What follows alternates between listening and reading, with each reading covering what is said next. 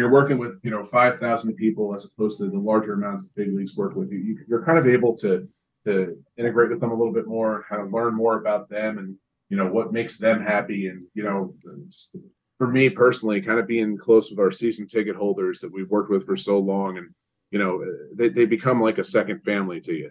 And it's putting a smile on their face, and then doing the same thing with our group leaders and our corporate sponsors and all of those, and making sure they have the best experience possible. And I think a lot of that is having a good relationship with them, so they're able to open up with you on feedback, both good and bad. We always want to know what we can improve. We also want to know when we knock something out of the park, no pun intended. Hello, and welcome to episode 62 of the Irish Baseball Podcast. I'm your host, Rick Becker. We have been so busy lately that we're going to have 3 straight weeks with episodes, and that is so exciting. You just heard from Rob McGillick of the Jersey Shore Blue Claws, the High A affiliate of the Philadelphia Phillies. Today I'll be talking to Rob and Jim McNamara from the Blue Claws about a variety of topics, including minor league baseball and Irish heritage, and not including Snooki or the situation. Thanks for being here, fellas. It's our pleasure. Thanks for having us. So first of all, I have 2 people on the line, so that means I'm going to try to juggle 3 manly voices at the same time for everybody listening, but I think we can do it. First, we have Rob McGillick. Rob, please explain to everybody what you do with the Jersey Shore Blue Claws. I'd be happy to, Rick. I'm the director of regional outreach here with the team. I'm actually in my 12th year, 11th season. Because of the COVID pandemic, we have to justify years and seasons now.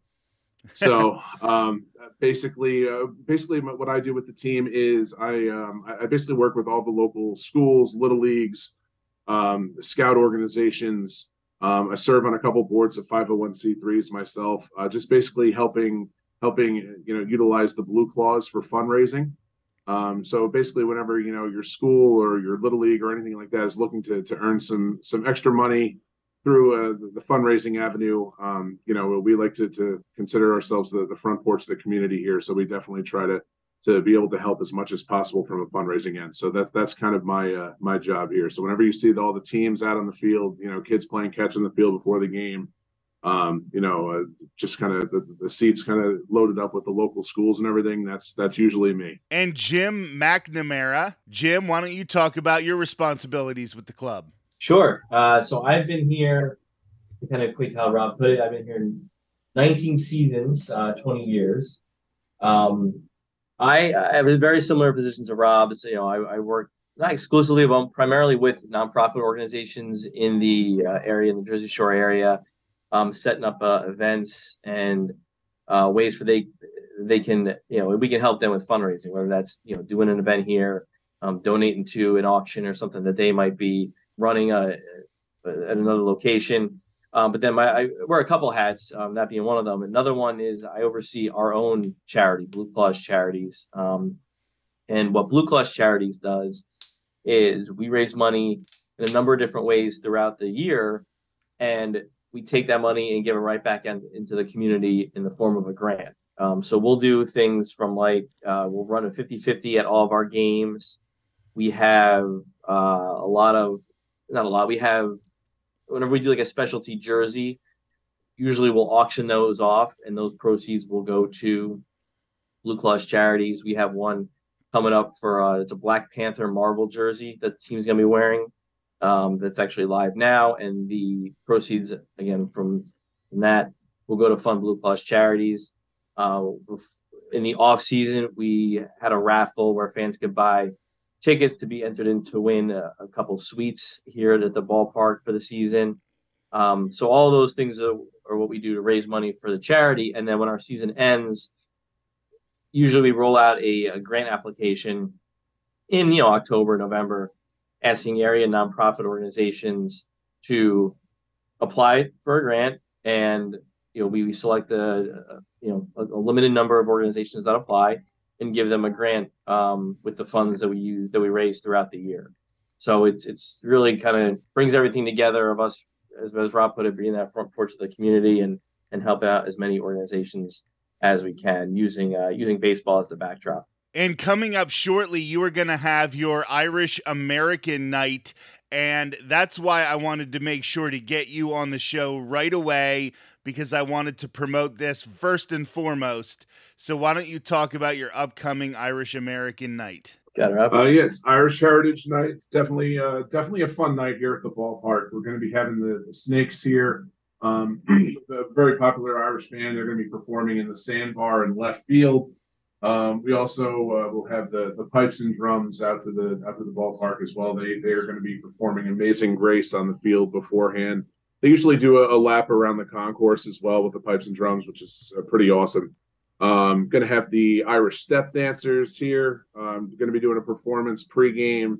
We'll always have obviously special food and beverage specials that day as well. So it's definitely a fun night we're looking forward to. Yeah, it's usually one of the highlights of the season. It's been a staple here since the team started in 2001, and it's a game that everyone seems to ask us about when the schedule first comes out. Oh, when's Irish Heritage Night? I know it's what I know I get asked that by my family every year because we usually have a big crew that comes out for it. Every night here is fun, but this one's one of our more complex ones that we have a lot of stuff going on. Boisterous. We'll go with more boisterous nights. That's a good one. Yeah. So obviously we have two gentlemen who start their last names with MC, and we are probably dealing with Irish heritage as it stands. So first, Rob, why don't you go into a little bit of depth into your Irish heritage, not just necessarily where your family came from in that respect, but also how Irish heritage has shaped your life and career. Absolutely. Well, first off, before I get into that, I don't think either one of us said it. It's Irish Heritage Night. It's June 10th. Oh, yeah, that'd be helpful. So that would be. So I figured that would be beneficial to just throw in there. Anyway, so yes, I'll be honest, my family, my mom always kind of told me that basically our family we're mutts. We have a bunch of different nationalities and everything within us. So the McGillick family, stems from all over, obviously. Honestly, as far as how it's kind of a good question, how it's kind of helped me grow in my life, my career. Honestly, it's just really the sense of family. And from my family's perspective, we all have a fantastic sense of humor. My family's always been very supportive of everything I do. And I don't really know if that's necessarily an Irish thing so much. That definitely some of the Irish traits definitely do go through my family. But as far as is how it's kind of helped me get to where I am. And maybe it's the drive, the ambition. I'm not too sure if that's the Irish or the Italian in me, but it definitely the sense of family and the support that I've always got my whole life has definitely helped. And how about you, Jim? Yeah, I mean, I echo a lot of that. Both of my grandfathers were born in Ireland. I think it has a lot to do with family. My dad is one of six.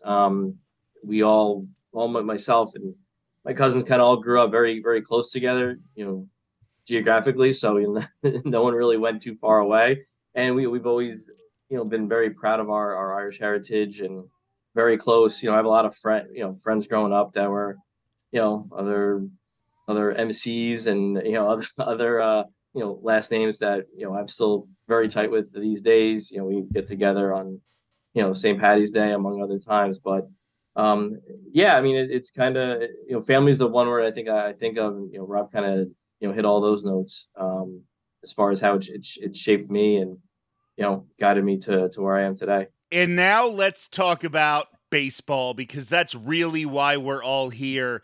And one of my favorite aspects of the game is minor league baseball. I have always tried to see a game in the local ballpark if I'm somewhere I've never been before. I try to just, even on cross-country road trips, like literally I'll just stop at about 6:30 at night if I know that the city has a minor league team, and I'll catch a game before going to a motel and getting a night's sleep before another busy day of driving the next day.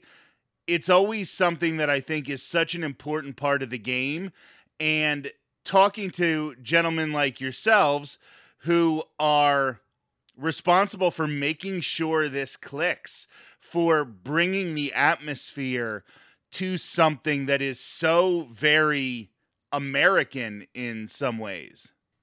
I think a lot of it has to do with the fact that, minor league baseball allows us to be so creative. And that is by no means a dig at Major League Baseball or anything like that. It's just that it allows us to, with a small, I don't want to say smaller fan base, but when you're working with 5,000 people as opposed to the larger amounts the big leagues work with, you're kind of able to integrate with them a little bit more, kind of learn more about them and what makes them happy, and just for me personally, kind of being close with our season ticket holders that we've worked with for so long, and they become like a second family to you, and it's putting a smile on their face, and then doing the same thing with our group leaders and our corporate sponsors and all of those, and making sure they have the best experience possible. And I think a lot of that is having a good relationship with them so they're able to open up with you on feedback, both good and bad. We always want to know what we can improve. We also want to know when we knock something out of the park, no pun intended. So it's being close with our fans and our sponsors, and just kind of considering them friends really, and just being able to get that feedback and be able to continue to move forward and be creative. We talk about Irish Heritage Night, and we talk about these different theme nights that we had throughout the year, that it's fun. A lot of us like to consider this a family fun atmosphere that honestly, it has a baseball game going on in the background. You know what I mean? Because so many people, I spoke with a season ticket holder yesterday that, was so excited about Bark in the Park, and she got their family dog she got from our Bark in the Park years ago, and she will never miss one ever again. And it's things like that. It's us working hard, finding new creative ways to put smiles on faces, and like Jimmy said before, it's kind of we're in the memory making business, so we're trying to just continue moving forward with that aspect. Yeah, overall, the essence, minor league baseball is about community, entertainment, value. Baseball is certainly a large part of it. It's not the only part of it, and we want our team to do well, of course, but we can't control that. We can't control the teams play on the field. We're not out there as acting as hitting coaches or pitching coaches. We're the ones that are trying to fill the stands, and we do that by making sure we have good food specials, creative promotions. We're making sure we're doing our outreach work to all the different groups that we work with, to tell them about, what's going on at the ballpark. That's not necessarily on the baseball field. So, it's so much more, entertainment driven, than it is baseball. We're fortunate enough to have that baseball element to it, because, that is, a large part of why people do come out. But we also, going with, we can't control what happens on the field. We can't control, when players get, moved up, to different levels, as common with minor league baseball.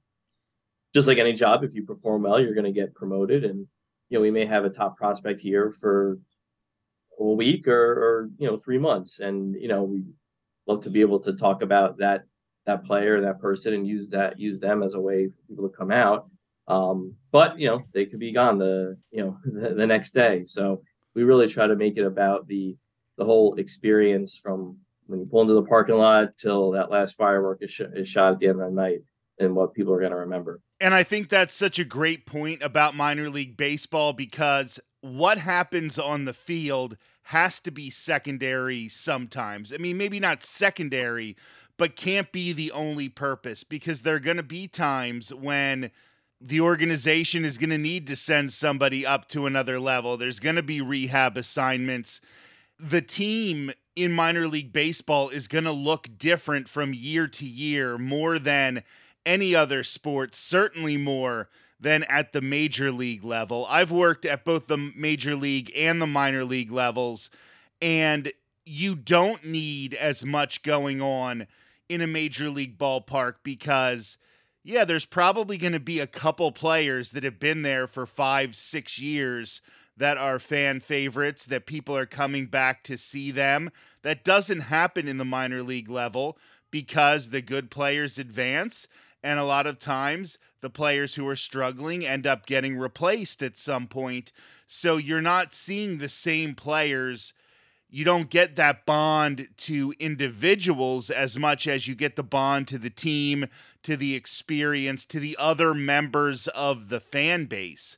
I think minor league baseball mascots are a much bigger part of the experience than major league mascots. I mean, obviously, you're in the Phillies organization, maybe the one exception to the rule, but you have kids gravitating to the mascots as much as they gravitate towards the players.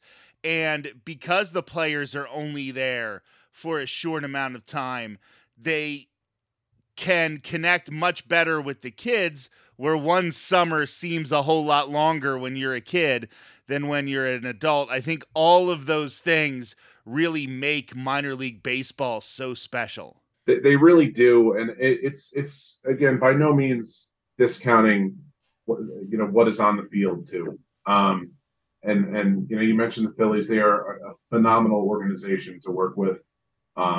We love every second of it. We really do. And the players have done, over the course of my time here, and from what I hear well before then, they've done such a phenomenal job of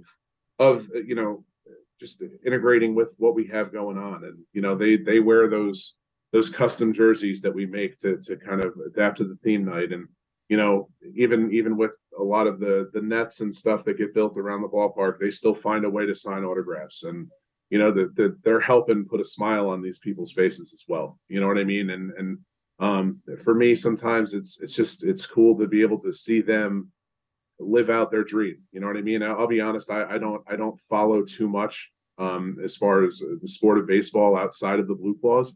But man, whenever I see a game on TV and I see somebody that started where we were, it puts a smile on my face. It's awesome for these kids to be able to achieve these dreams. And, at some point, I'd like to think the majority of us that are working in this industry had dreams of being there. You know what I mean? Being that player. And for them to actually achieve it is absolutely incredible. And to kind of be along on that ride is pretty fun. And another thing that I love about minor league baseball is when people will come up, and maybe this is their first game, and they say, where's a good seat? Like, they'll look at the seat map and they'll be trying to pick a place, and they'll say, oh man, that's all the way down the first baseline and or whatever. And you have to say, no, you don't understand.